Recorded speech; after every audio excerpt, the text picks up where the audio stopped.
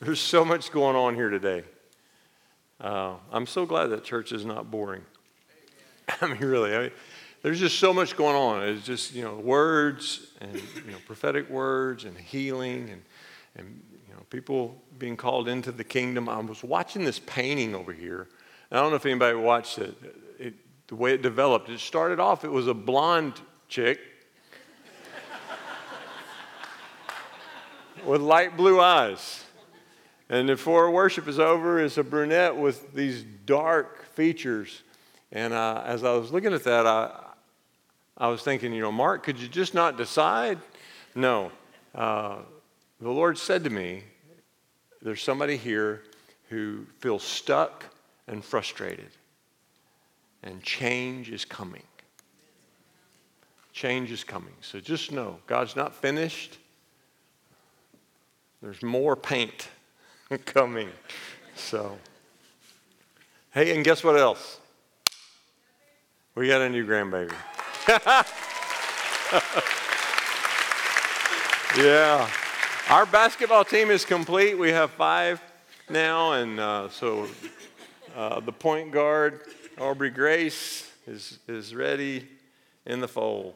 And so continue to pray for them. Tyler and Grace Ann, our son-in-law and daughter, had their third and our 5th. So pretty exciting, good stuff. They're doing well and hopefully go home soon. We started last week a series on the kingdom of God, and we talked about the king of the kingdom. And we said that the king, this is a different kind of king. And some of the images, whatever images you have when you think of kings, King Jesus is just different. He's better. He's better than any other king. He's a different kind of king. And we also said last week that we threw out a quote by Scott McKnight. And Scott's quote is, "The character of the king determines the character of the kingdom." The character of the king determines the character of the kingdom. And so we're going to dig into that a little bit today as we come into the idea of the people of the kingdom. We've looked at the king of the kingdom. Today we want to look at the people of the kingdom. And I told the prayer group as we prayed before the service that our prayer is that we will find some similarities between the people of the kingdom and the king. I mean, that's the goal, right? The goal is that the people of the kingdom would look like the king. And that's what Scott McKnight means when he says the character of the king determines the character of the kingdom. And so what are the characteristics that should be evident in the lives of those who are following this different kind of king? If we have said, I want to surrender to this king, I want to be a part of his kingdom, I want to follow him, I want to live my life according to what he desires and what he wants rather than what I want for myself. What are some characteristics? What are we going to look like? What are some things that should be evident in our lives? And so I want you to turn to Matthew chapter 5. We're going to read. This is the most famous sermon ever preached. It's the most famous sermon that Jesus ever preached, the Sermon on the Mount. And the very beginning of this, he throws some things out that we refer to as the Beatitudes. And they're more than attitudes, by the way. And we'll talk about that a little bit as we get into it. But let's start at verse 1. Seeing the crowds, he went up on the mountain, and when he sat down, his disciples came to him.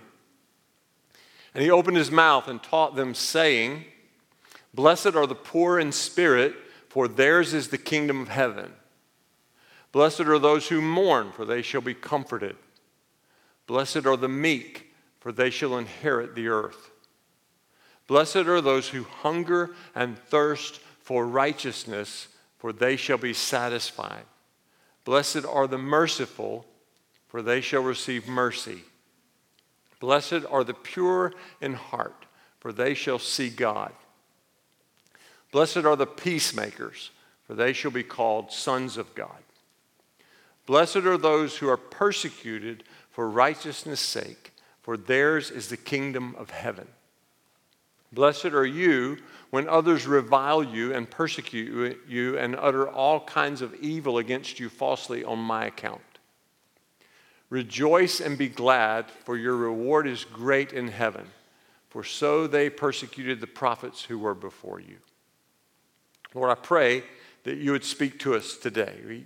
We don't want to just hear about what a kingdom person looks like. We want to be kingdom people.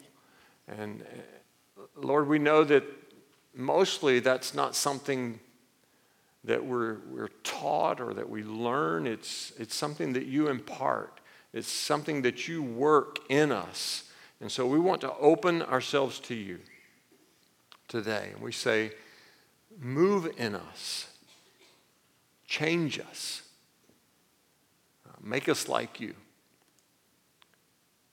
In Jesus' name, amen. One of the things, if you stick around here for very long, one of the things that you'll hear me say is that there are things that God wants to do. There are things that God wants to do through his church. There are things that he wants to use his church, not just Riverstone Church, but his church in our community. There are things that he wants to use his church to accomplish for the betterment of this community. And so there's a desire in God's heart to work through his people. But before he works through his people, he works in his people. He works in his people. There are things that he wants to do in you to position you so that he can then work through you. And I would say also, not only does God want to work in you, he wants to work among you. There are things that God wants to do in his body to better position his body and equip his body for influence in the world. So just keep in mind as we kind of work through this today that there are things that God wants to do in you. There are things that God wants to do among us. And one of the primary purposes for that is so that he can do things through us in the community. So much of what I want to share today comes from a sermon that's pretty old. And it was preached in the 1700s. So you were thinking maybe that it was one of my old sermons. Older than that. Older than that. John Wesley preached it back in the 1700s.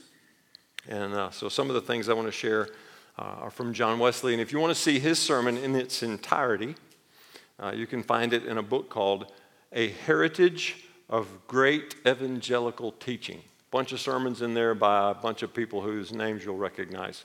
My name is not in there. A Heritage of Great Evangelical Teaching. So 7 things. We're going to move through 7 things today rather quickly. 7 characteristics. Number 1, Jesus says, blessed are the poor in spirit, for theirs is the kingdom of heaven. Blessed are the poor in spirit, for theirs is the kingdom of heaven. And sometimes it's kind of hard to figure out, what does it mean to be poor in spirit? I mean, I think of poor, and I think that poor means to have lack. And, I think of spirit. I know that God wants us to be spiritual. So do I really want to be spiritually poor? I mean, that doesn't seem right. Billy Graham believed that if you replace the word poor with the word humble, you would understand this verse better. So, blessed are the humble in spirit. Blessed are the humble in spirit, for theirs is the kingdom of God. Pride comes in a lot of forms. Pride will sneak into your life in a lot of different ways. And perhaps the worst form of pride is spiritual pride. The only way to approach God is with a humble heart. And you may be thinking, well, but what about where it says in Scripture to come boldly to the throne? Well, boldly doesn't mean arrogantly. Okay? Boldly doesn't mean arrogantly. When we approach God, we always approach in humility. I would say even that you approach the throne with bold humility. Bold humility. Well, what is that? That just sounds weird. What is bold humility? We are humble in the light of our weakness, and we are bold in the light of His strength. So our humility is based on knowing who we are, and our boldness is based on knowing who He is. So blessed are the poor in spirit, or blessed are the humble in spirit, for theirs is the kingdom of God. God is calling us into a relationship with Him that is based on how good He is. It's not, a pursuit where we try to be as spiritual as we can be so that we can say, I've arrived. I am the most spiritual person in my neighborhood. And I didn't get Yard of the Month, but I got Christian of the Month. And I put a sign in my front yard. That's not the pursuit that we're talking about. You will never hear me say that Riverstone is the best church. You'll never hear me say it because that's not what it's about. We are just one of many expressions of God's kingdom in this community. And it's not about being better than. It's not about being better than other Christians. It's not about being better than other churches. It's about humbly approaching the throne of God so that He can do His work in us so that we can have impact and influence in His world and in our community. So we are humble in light of our weakness, and we're bold in light of His strength. The second thing Jesus says is, blessed are those who mourn, for they will be comforted. And typically when we read that verse, blessed are those who mourn, we read that around funerals, and there's certainly a lot in Scripture that lets us know that God has a tender heart towards those who suffer loss. We even remember when Jesus was standing at the tomb of Lazarus, and shortest verse in all of Scripture, Jesus wept. That's the first memory verse, if you want to memorize a verse. I recommend that one. Jesus wept. It shows His heart. He has this tender heart towards those who suffer loss. But there are many who believe that in this particular context, mourning means something different. Many believe that what He's actually saying is that in this particular context, mourning over sin. Blessed are those who mourn. Blessed are those who have sorrow over their sin. Another word for that would be repentance. Blessed are those who have repentant hearts. The Bible talks about having godly sorrow. 2 Corinthians chapter 7 says, godly sorrow leads to repentance, which leads to life. Now, we're not talking about guilt and shame. Guilt and shame lead to depression, which leads to death. But godly sorrow, the conviction of the Holy Spirit, when we agree with what God is saying about us, that leads to repentance, which leads to life. And so here He's saying, blessed are those with repentant hearts. They will be comforted. The third thing He says is, blessed are the meek. Not the meeks, although the meeks are blessed as well. Blessed are the meek, for they will inherit the earth. Wesley would say that meekness means able to suffer without losing control. Able to suffer without losing control. A meek person has a calm assurance that God's will can be trusted, even when it's not initially pleasant. How many of us have said, I trust you, I trust you, I trust you, until something happened, and then we say, God, what are you doing? Where are you? I thought this was going to happen, and then this happened. But a person who's meek, has a meek spirit, is a person who has a calm assurance that God's will can be trusted, even when things are not initially pleasant. John Wesley actually called meekness having a divine temper or a divine temperament, having an attitude like Christ. He related meekness to patience in suffering, to a resignation or a resoluteness to God's will no matter what the cost, to a gentleness, having a gentleness towards all people, especially the evil and ungrateful. How many times, how often do we pray, God, make me tender and patient towards evil people and ungrateful people? Do we pray that, or do we pray, God, where is your lightning?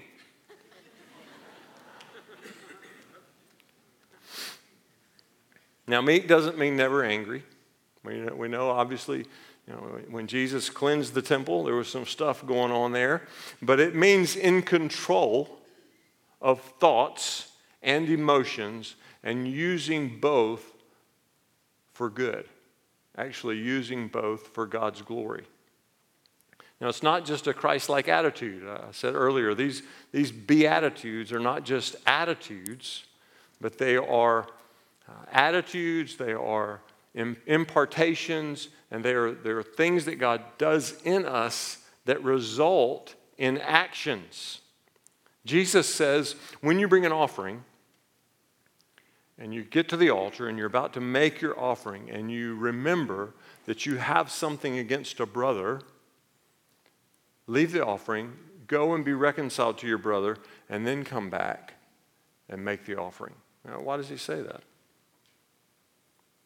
Why does he say that? And some would quickly say, well, because until we forgive and are forgiven in relationships with others, we can't forgive or be forgiven in relationship with God. And there's some truth in that. There's certainly some scripture that points in that direction. But here's the biggest thing. Here's the biggest reason, is that God wants your physical life and your spiritual life to match. He wants your physical life and your spiritual life to match. And too often, there's a gap that exists between what we say we believe and how we behave. And so, meekness is this attitude that is followed by an action where your spiritual life and your physical life agree. When he says the meek shall inherit the earth, he's actually speaking against the common notion and attitude of that day and actually of this day that says the rich just keep on getting richer, and if you want yours, you got to take it. If you want yours, you better look out for number one, because nobody else will. He's speaking against that attitude, and he's saying don't clutch and grab the meek, those who have the attitude of Christ in all that they believe and say and do, who are tender-hearted even towards the evil and ungrateful people that they're around. Those people will actually inherit the earth. So the fourth thing then, he says, is blessed are those who hunger and thirst for righteousness. They will be filled. We hunger and we thirst for things that we don't have or don't have enough of. That's why pride is the greatest enemy to spiritual hunger and growth. Once you feel like I've arrived, I am there, I have maxed out on being spiritual, guess what happens? You lose your appetite. Hunger and thirst are the strongest of the appetites of the body. And when spiritual hunger and thirst truly ignite within us, they surpass every other desire. You will find your hunger for God. We had Leadership 101 yesterday, and Mason was doing a talk on the Holy Spirit, and he talked about how when he was filled with the Holy Spirit, that this hunger for God's Word just exploded in his life. It wasn't something that he worked up. It wasn't something that he determined in his will. It was something that God birthed in him. He gave himself to the Lord. He was filled with the Holy Spirit, and this hunger for God just burst upon him. Hunger and thirst, spiritual hunger and thirst, can only be met by God. When you're physically hungry and thirsty, you can only meet that through food or drink. When you are spiritually hungry, only God can satisfy. And that's why he says, blessed are those who hunger and thirst for righteousness. You remember last week we said, only Jesus is righteous. And so this verse actually is saying, blessed are those who hunger and thirst for Jesus. They will be satisfied. Now, when your hunger for God is satisfied by God, guess what happens? You grow in mercy. And the fifth thing that Jesus mentions is blessed are the merciful, they will be shown mercy. Now, having mercy is a lot like loving those who are not lovable. Raise your hand if you know unlovable people. Point to them. No, I'm just kidding. Just kidding. How about that? Blessed are the merciful. Having mercy is like loving those who are not lovable. Having compassion for those who don't hunger for God. Have you thought about that? Being merciful towards people who are not hungry for God. They're just apathetic. They don't even care. They're agnostic or disinterested. Having mercy for them. The merciful rejoice in the blessings and the successes of others.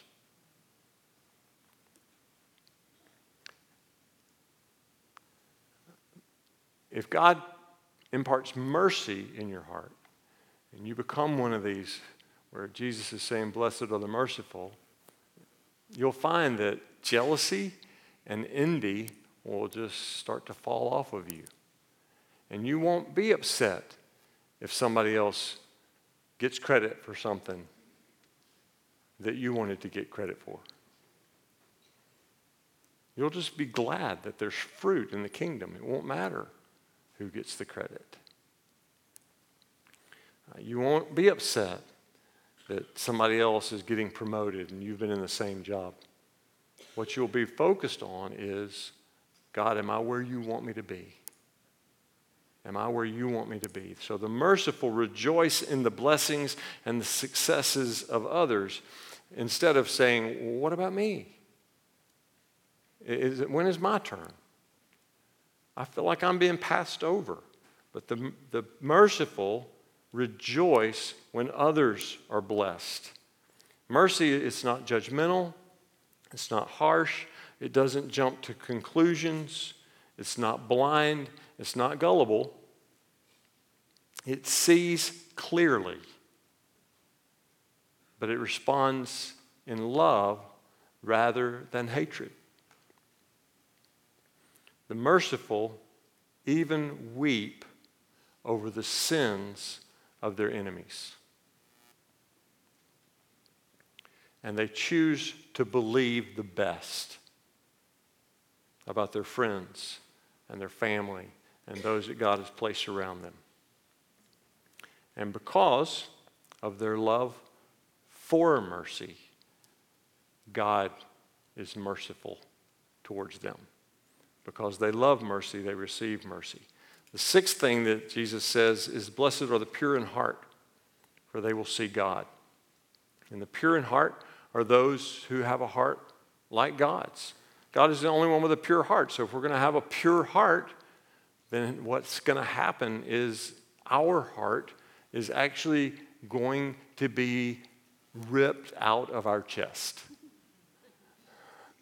God is going to remove the heart of stone and replace it with a heart of flesh, a heart that he can write his name on, a heart that he can write his character on, a heart that he can pour his love through.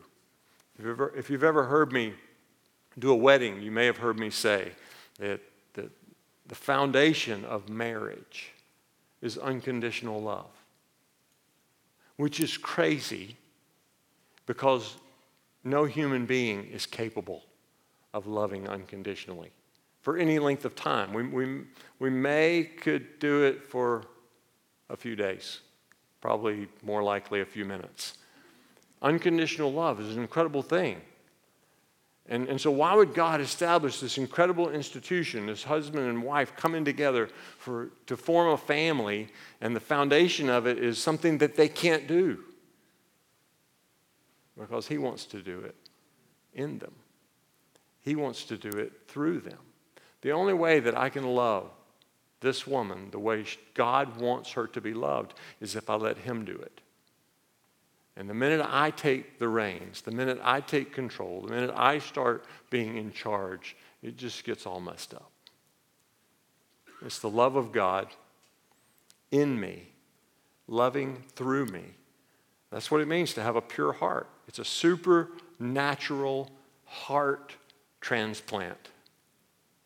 A supernatural heart transplant. The heart of God is replaced. Or God has replaced our old stone heart with his heart. The pure in heart, they're just different. The pure in heart, they walk differently, they talk differently, they act differently. You recognize them immediately. They're trustworthy. The seventh thing, he says, is blessed are the peacemakers. They will be called sons of God. Now, peacemakers are those who want things to be okay. You know, they don't like conflict. They don't like strife. They truly want things to be better. They want to keep peace where it is, and they want to bring peace where it's not. They are promoters of goodwill everywhere, especially among God's people.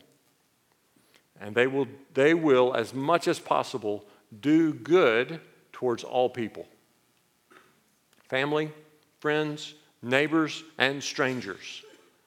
The peacemaker has a heart for everyone. They want to bless everyone. They want to provide bread for the hungry, clothes for the naked and the poor. They want to visit the sick and the imprisoned, and they want to do all of it as unto the Lord. The peacemaker is not just concerned, though, with physical needs. They're also concerned with spiritual needs. Now, how exhausting does that sound? If God makes you a peacemaker, it sounds like, oh Lord, I will have no rest. Because the need in the world is enormous, right? It's endless. It's actually infinite. And guess what else is infinite? The supply of God. And so the key for the peacemaker is not to run off on their own. The key for the peacemaker is obedience. To only go where God tells you to go, to only do what God tells you to do, to only enter in where God tells you to enter in.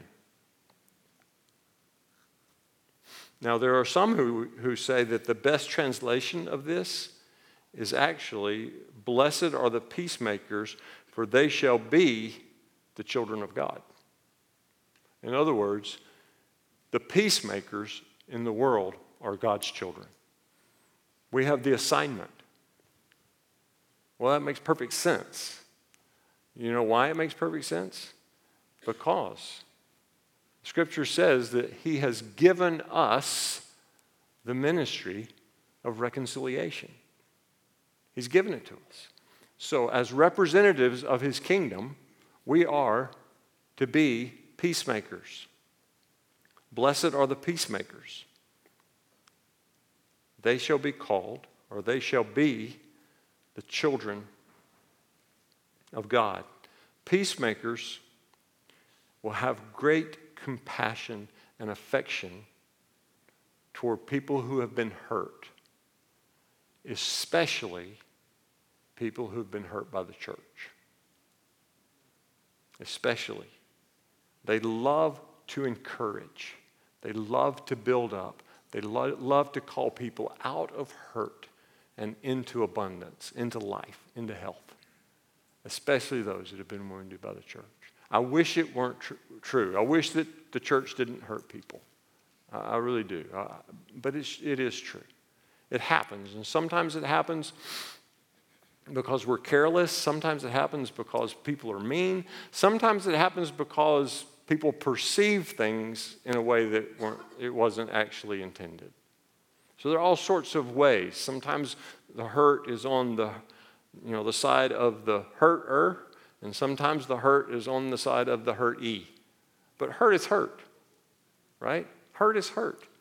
And we don't want people to be hurt. And God doesn't want people to be wounded, especially by his family. And so the peacemaker will have an especially tender heart towards those that have been hurt by God's people. So when you look at this list of 7 things, you would think, wow, okay. These are the characteristics. These are the characteristics of people that are going to follow God. They're going to be humble, and they're going to be repentant, and they're going to be calm, and they're going to be kind, and they're going to be devoted to God and hungry and thirsty for Jesus, and they're going to have sacrificial love for others, and they're going to be forgiving. And if the people of God are like this, everybody will love them. Right? I mean, Gandhi said it this way: if we all acted like Jesus, the whole world would be Christian. Right? Wrong. He was wrong. He said it. He believed it. He was wrong. You know how I know that? Because Jesus acted like Jesus and they killed him. It's pretty simple. But also, Jesus said, if you act like me, they'll treat you the way they treated me. If you act like me, they'll treat you the way they treated me. So, if you live like Jesus, you can expect to be persecuted, hated, lied about, maybe crucified. But Jesus also said they will know that you're mine by the way you love. And in particular, by the way you love each other. And so what's the deal here? Jesus, it seems like you're saying if we live like you, they'll hate us. And if we live like you, they'll love us. So which one is it? Which one is it? It's both, right? It's both. And we can never determine. We'll never know fully every time how it's going to turn out. And so our call from God is to love. Our call from God is to love. We are to be ambassadors and expressions of the love of God on the earth. And sometimes people will hate us for it. And sometimes people will love us for it. And for those who love us for it, the Bible says, you are not far from the kingdom of God.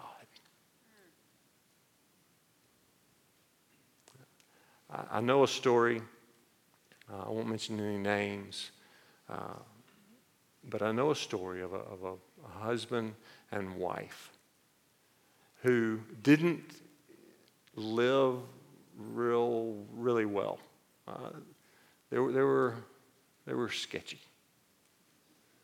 They didn't get married under good circumstances. And after years, they wandered into church. And the church was small. It was a small country church, and everybody knew everybody's business. And the church knew. the story behind this man and his wife. And after several, I don't know, weeks, months maybe, they were out of town one Sunday. And so, and the husband had actually called the pastor and said, we won't be there Sunday, going on a trip.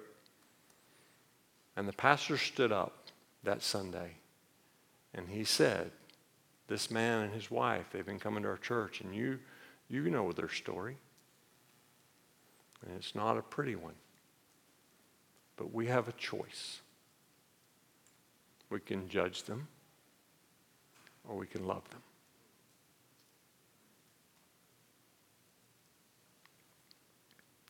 And they loved that couple into the kingdom. And I preached the husband's funeral. So, we have a choice. Guys, the world is not kind. And there are ample numbers of people out there who hate Christians. And we can get mad about it. And we can say it's not fair. And we can call down fire from heaven. But what we're called to do is to love. And where that love starts is here in our own house. It's time for the nyanya in church to stop. It's just time. And for us to start acting like the men and women that God has called us to be, and to represent Him in love. I can promise you that we're not always going to please you. Riverstone is not always going to please you. Every decision we make, everything that we do is not going to make you stand up and cheer. But guess what? My wife might want to cover her ears while I say that. Say this, everything you do doesn't make us stand up and cheer.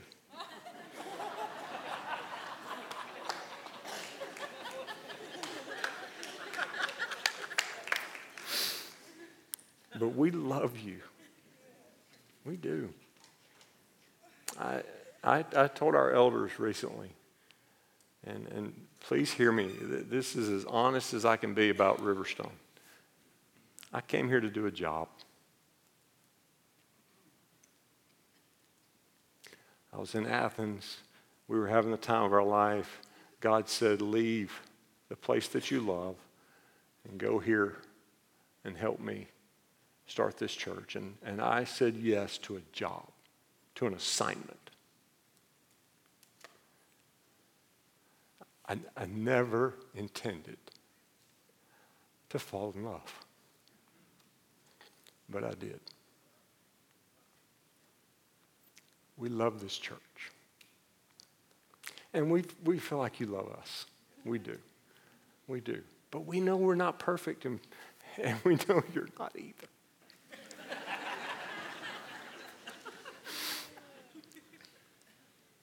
But we have to love, okay?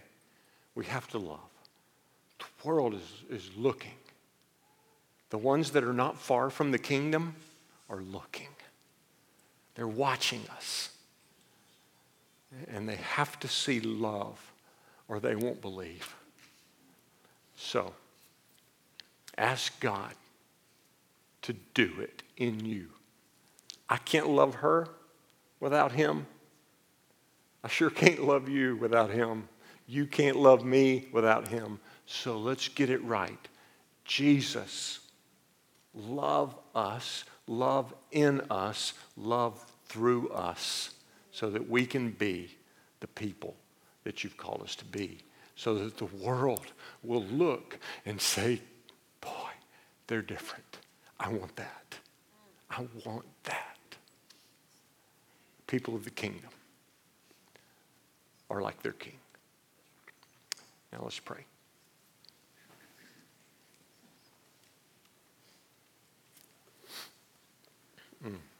Lord, thank you for loving us so well. You're perfect. You're perfect, and we're not. But you're in us, making us like you. Thank you for that. Thank you, Lord. In Jesus' name, amen.